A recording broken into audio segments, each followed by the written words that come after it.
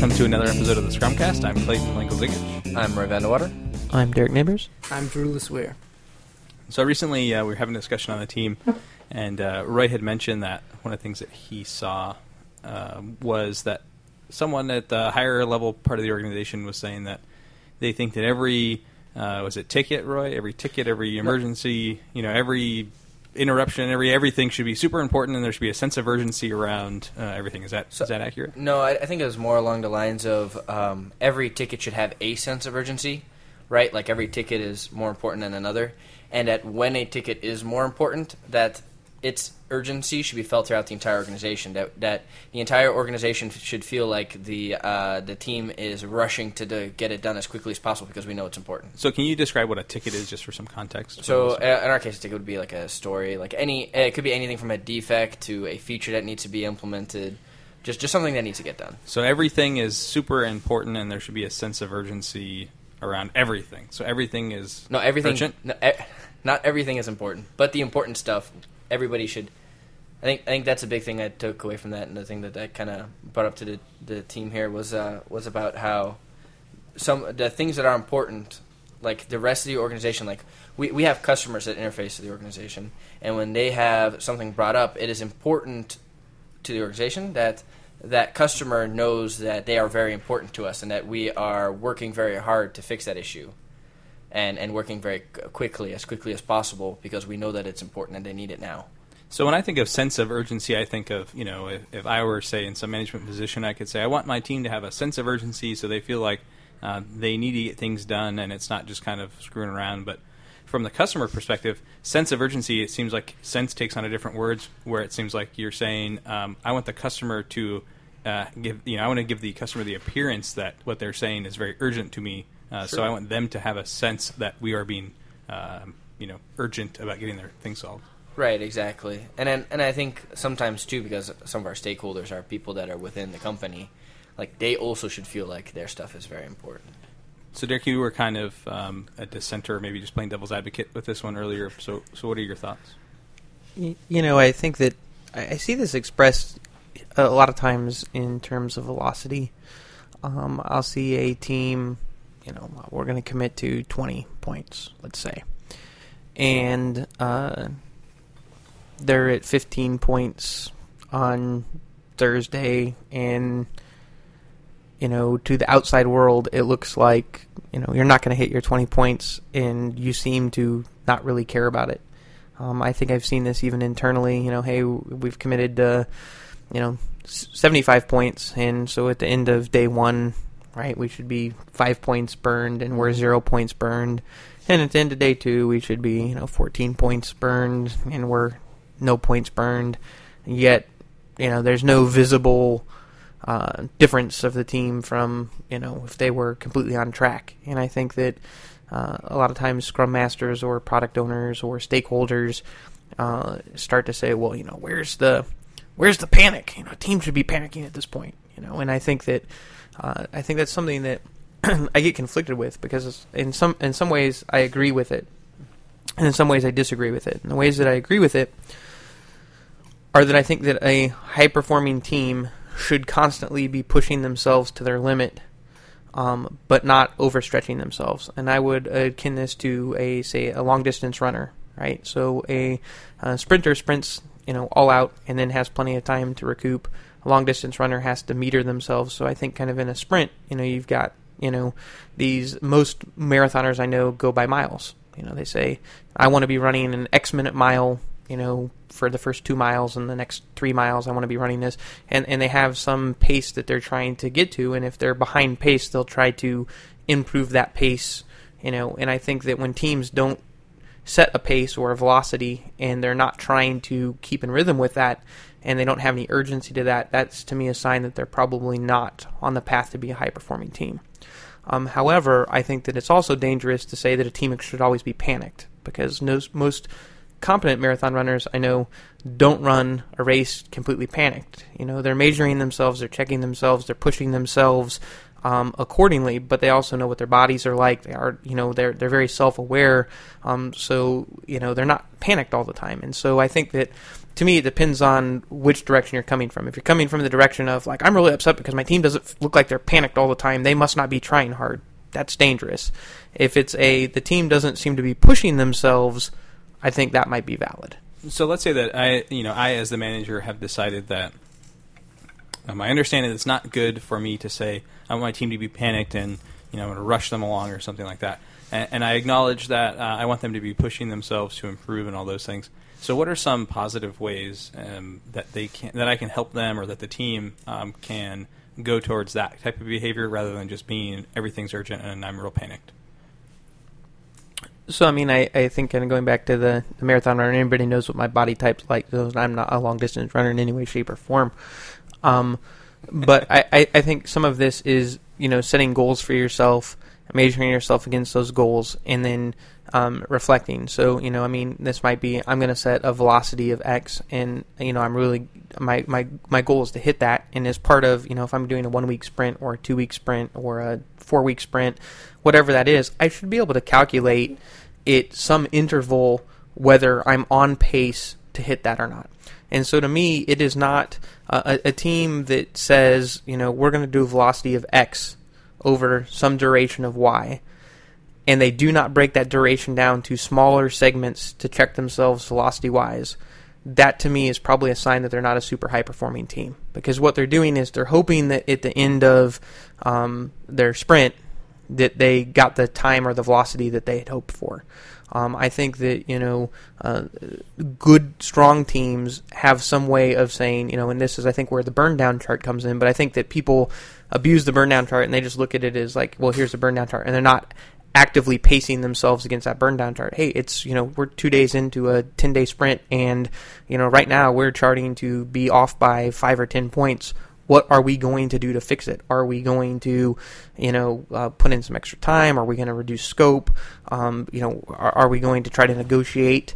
What are we going to do to try to be able to finish on time? And I think, to me, that's not the same as panic. But if a team's not having those conversations, I'm going to suggest they're probably going to fail more often than they're going to succeed. So let's say that I'm in charge of a team that's working beneath me, and I recognize that they're not performing. Would it be a good idea for me to try to push them by setting goals for them? I don't think so. Well, let me rephrase that. I think that you could ask them, ways that they could be more successful. You could probably suggest setting smaller goals within a larger goal, and then, if they're not hitting those smaller goals, start to have conversation about, hey, how come we're not, hitting this? What could we do to potentially hit this? I think you could do that. I think if you're actually setting the goal, like, hey, you say you're going to do 20 points this in the next 5 days, therefore you need to do 4 points a day, and if you're not, like, I'm going to crack the scrum whip on you. Like, probably not real effective way to get the team to perform. And so one of your other examples that you were talking about, Roy, was that this person who wanted this kind of sense of urgency was talking about it not just for the team, the development team, but also for the whole organization. So, what do you, in talking in that and having that meeting, what do you see the other people in the organization, maybe the stakeholders or the product owner, how do you see them implementing this new kind of drive towards sense of urgency about everything? So part of it is I see, like, if something comes in that it's very urgent, like that it gets to cut everything in line that's inside the current sprint, right? Like, we don't really have the concept of a sacred sprint where nothing can get into it, and that's something that's been very difficult because every time the development team tries to push for something like that, we get a lot of pushback from the organization because they have demands that need to come in the middle of the week and need to get done right away, and they can't wait until the following sprint before they get done. So it sounds like sense of urgency means, let's break the kind of Scrum, the iteration contract, and sense of urgency really means I get to interrupt you with whatever I feel like is most important at that moment in time, and you have to do it because if you don't, that means you don't have a sense of urgency. That's definitely a loaded way to put it, but it's not inaccurate. Yeah, that's part of it, and I think even in the sprint, there's a sense of, hey, this has got to get done, before the sprint ends. It's got to get done by Wednesday or something. And I think, kind of along with what Derek brought up the burn down chart, and when you're, maybe it's Thursday and your sprint ends in tomorrow, and you haven't got all your points in, then you have to have a conversation of de-scope or do something. What do you have to do to get it done? I think that the sense of urgency goes right along with that. When you have a visibility, either with a burn down chart or communication with the stakeholders, then you can talk about parts that, or you can talk about things that might not be apparent if you didn't have that conversation. For example, if there's this ticket or task or a story that comes in, and it needs to be done, and there's a sense of urgency on it. Well, if you're being visible with the stakeholder on where your progress is, then they may be able to say, hey, all right, we're not hitting we're not going to hit the deadline here. What can we cut out? Can we remove all the fancy styling? Can we remove all the fancy colors and just get the thing out? And if you have the visibility, then you're able to have those conversations.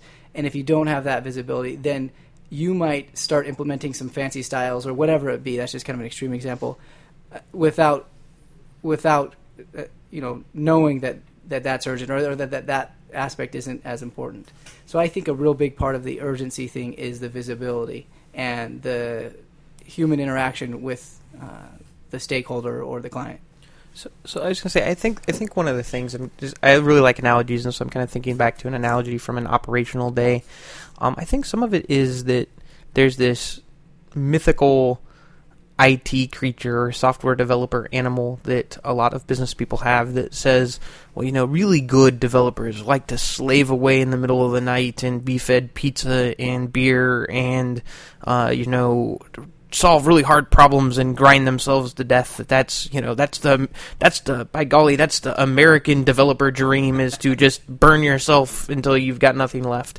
And so I think sometimes, the sense of urgency is, my friends on the golf course talk about the developers that, are working until 3 o'clock in the morning, and when they come in from their golf game, the developers are just leaving for the day, and I think that what gets difficult for development teams that are trying to have sustainable pace is that urgency is defined in a funny way. And so the analogy I like to say is, I was an operations manager for a Macy's department store. We had 6 different escalators in the building. And so we had one particular escalator that had all sorts of problems, and it would consistently seize up, and it would throw people literally off of the escalator when this would happen. And it happened to be in the middle of like a chain of 3 other escalators, so it would impede all traffic going up or down when this thing would go down. And so we were short-staffed usually during the highest traffic peaks because the people that would handle that sort of thing were the stock managers and the people that worked overnight and early in the morning. And so what would happen is we'd have 1 or 2 guys on call, and this thing would go out, and they would call in, and, they would demand, drop whatever the hell you're doing, the elevators are down, all business is down, get somebody here right away. And, my staff would complain all the time. We get, every 3rd day we get a call that we have to get interrupted, and then I would chew them out that they didn't get their job done, and they're like, well, the elevator went down 3 times, and I had to go run and get the keys, and it was funny to me that it was always so urgent when that happened.